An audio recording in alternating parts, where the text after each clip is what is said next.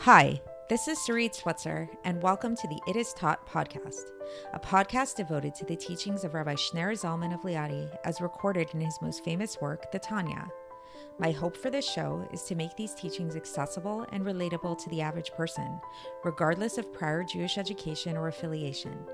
The episodes follow the prescribed daily study portions and are meant to serve as practical lessons in how to live your life as your true self and develop an authentic and powerful relationship with your Creator.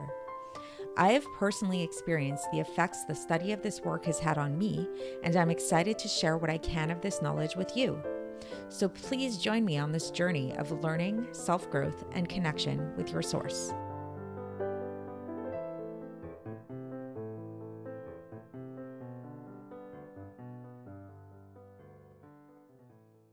Hi, and welcome to the It Is Taught podcast. This is episode 519 for the 4th of Iyar in a regular year. And today we're going to be talking about imposter syndrome. What is imposter syndrome? Imposter syndrome is something that most people at some points in their life experience, maybe multiple times in life they experience it. And it's the experience of basically feeling like a fraud. So this is something that even very successful people often experience. Sometimes people who are very qualified in their field experience. Sometimes actually there's been studies that have been done that show that sometimes the people who are the most qualified in their fields actually tend to experience this imposter syndrome even stronger than those who know very little. And that's an interesting point, which actually will come up in the Tanya today when we get into that. I'll start off by sharing a story of a time when I experienced imposter syndrome. This was quite a number of years ago when I still taught yoga classes on a regular basis, but I was actually pretty new in my career as a yoga teacher. And I had really only taught people in Crown Heights, like Jewish people in Crown Heights and from Lubavitch community, people that I kind of knew or people who knew people I knew, things like that, like friends and family, Hamish style, you know what I mean? And I remember the first time that I got hired to teach yoga at a Chabad house in, I think it was Park Slope, if I recall, which those of you that know what Park Slope is a very yuppie kind of place, which is almost like the heart of yoga in a lot of ways in Brooklyn, New York, like that pretty much every other person there practices yoga on a fairly regular basis. And I got really nervous and I started to experience this feeling of imposter syndrome because again, like I mentioned, up until that point, I really was only teaching people who had, for the most part, never really done yoga before, people who were very forgiving and didn't know all that much. So there wasn't a lot that I had to be worried about. But now here I was, and I felt like I really would have to prove myself. And did I really know what I was talking about? Like I would most likely be teaching people who had done yoga before, and not only who had done yoga before, might have practiced yoga for many years, might be very experienced in things. Would I be exposed as a fraud? So long story short, the class turned out fantastic and it was great. And it was a very big confidence boost to me. And I definitely felt better about myself in terms of being a yoga teacher. And it was very affirming to see that I was able to really teach a real class. And so again, this is something that many people experience. Most people experience it at some point or another. Why are we talking about it today for today's Tanya? Because in today's Tanya, we're going to discuss exactly this idea of imposter syndrome in terms of our relationship with our service of God. So we've been talking a lot about the idea of loving God and the different types of love of God that we have, and some types of love of God that are more things we need to work on. And the last couple of episodes, we've been talking about the innate love of God that we have, the different types of love that we have, which are innate within us.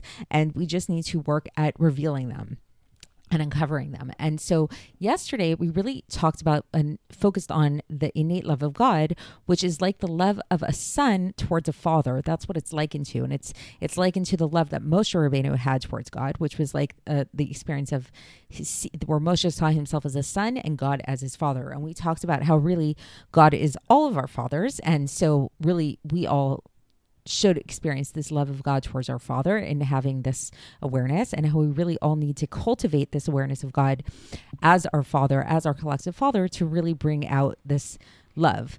And we talked about how while this might seem like a really daunting task, it's actually not that daunting at all, because it's something that we innately all have within us. And it's something that we have the power to do because of the spark of Moses that is brought into every single generation, that's found inside each and every one of us. And we also talked about how the way to reveal this love is through habituating ourselves in our language, in our thoughts, and in our speech, and in our prayer to relating to God as a father to a son, and that this habituation will become nature. And so this is how we can reveal this love. So today the Alter Rebbe is going to bring up a challenge to this, a potential challenge that people might have to this whole thing. Let's say a person is going about this exercise and they're saying, okay, I'm going to follow the Tanya. I'm going to do what the Tanya says. I'm going to talk about God. I'm going to think about God. I'm going to meditate. I'm going to pray and learn and all these things. And I'm okay. Okay. I'm doing all of it. I'm doing all this practice. How do I know that I'm not a fraud? Like maybe people on the outside see me and they're like, wow, like Sarid, Sarid's such a holy person. She is learning Tanya all day long. She has a Tanya podcast. She prays every single day. She davens 3 times a day, like all this stuff. Like, oh, wow, she's so holy. I definitely have had this experience where I've said to myself, like, wow, I don't feel like the holiest person. I don't, how can I truly say that I love God on this level of a son loving their father? Like, kind of feels like I'm being a fake here. Like this doesn't feel like I'm being so authentic. So what the Alter Rebbe is going to reassure us with is he's going to give us some reassurance, and he's going to tell us that don't worry, calm down. You may feel like a fraud, but you're not. So just like I explained, that interestingly, research has shown that the more people tend to have imposter syndrome, the more of a sign it tends to be that they are actually not an imposter and they're actually a lot more skilled at these things than they thought.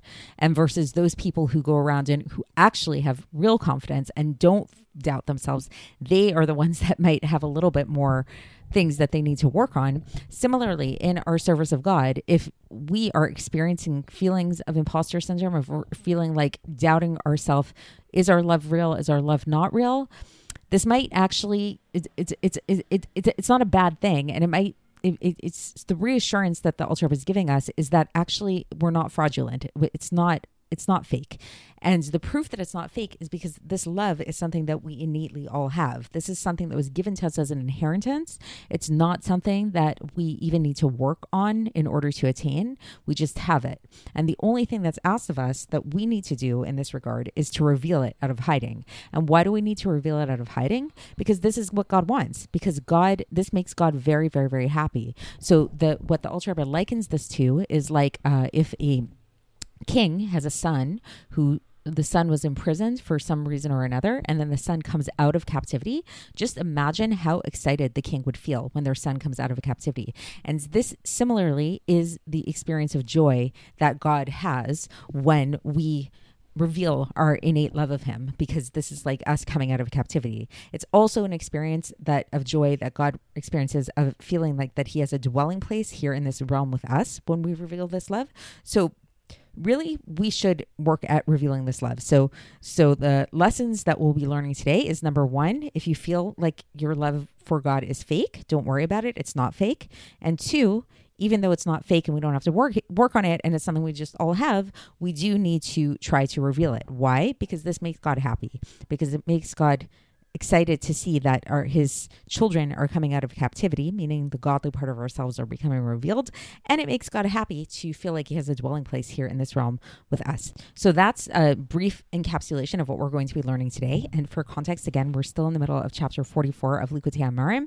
And so let's get into the text and see how the Alter Rebbe explains all of this. So the Alter Rebbe starts off and he says that what if somebody feels that that this is just an illusionary thing, like that this love that they're cultivating is just illusionary, they shouldn't worry, because in truth, it is actually true truth of its own accord, and an aspect of the love that is concealed, and just that there is a benefit to bringing it out into revelation in order to make it become practical through Torah and mitzvahs. So through when we learn Torah and when we perform mitzvahs through this love, this is the purpose of why we need to bring it out into revelation. So it will motivate us to do all of these things. And this is in order to bring nachas to God, to bring nachas ruach, like pleasure to God, just like a son who serves his father. And about this, it's taught, Machshava tova hakadosh baruch hu metzarfa lemaaseh. So this is a quote from the Gemara in Masechet Kiddushin, page 40a, which means that a good deed, a good thought, God attaches to action and makes it into wings that will fly, as is explained above. So we talked about this before in chapter 16. You can go back and look that up if you'd like. And so what is this pleasure that we've been discussing? What is this nachas that God gets when we arouse our love and reveal our love and into action and causes us to keep Torah and mitzvah? This is likened to the pleasure of a king who derives pleasure from his son who comes to him when he comes out of jail, as we explained above. Or alternatively, another type of joy that God is getting is that in the fact that he's getting a dira b'tachtonim, this dream that God has of having a dwelling place here in the lower realms is being fulfilled by us when we reveal this love. And so even this aspect of nafshi vitich that we talked about above. So what is nafshi vitich? Nafshi vitich is that my soul yearns for you. So this is the level of God's love where we talked about seeing God as our life force and understanding that just like we love our lives, we love God, and we because we should see God as our life force, as the life of all life. So this aspect of this love is very near to bring it out from concealment into revelation through habituation. So again, it comes back to habit. So habit is really very important here. And so this is, so what is the habit? It is to habituate your mouth and your mind to be equal, so that like you're really in heart and mind in the same place. So like, again, we talked about this idea of meditation and thinking and talking about God and all of that, and how that will bring your heart to the right place. And then the Alter Rebbe concludes here and he says, and even if, let's say, a person really practices this and they really habituate themselves in this way, but they still don't feel that this love is revealed in their heart, nevertheless, they can still keep Torah and mitzvahs for their own sake, through illustrating in their minds, like creating an image in their minds, this love, like a person can kind of like imagine what this love would look like in their mind and in their thought. And this thought, again, machshava tova kadosh baruch hu metzarfa lemaaseh. So good thought, God attaches to action. So it's like if you can't get there emotionally, the Alter Rebbe is basically saying that you should at least even still try to get there intellectually and try to imagine and envision in your mind what it would look like. It's really, it relates really to the idea of visualization. And like, a lot of people do like vision boarding nowadays, where people put up images and they imagine and they try to visualize what they want. And through this visualization, the idea is that if you visualize it enough, it will become real. So it's here too, the Alter Rebbe is teaching us that if we visualize what this love would look like, this can actually make it real, and God will attach this thought to action. So that is it for today, and we will continue along these lines tomorrow, and I will speak to you then. Thanks for listening to the It Is Taught podcast, hosted by Sarit Switzer. This podcast is dedicated in loving memory of my maternal grandfather, Avraham Yitzchak ben Binyamin HaKohen of blessed memory. Music by Shoshana. If you enjoyed this episode and would like to support the show, please share it with others and subscribe on YouTube, Apple iTunes, Spotify, or wherever you listen to podcasts. And make sure to leave us a 5-star review.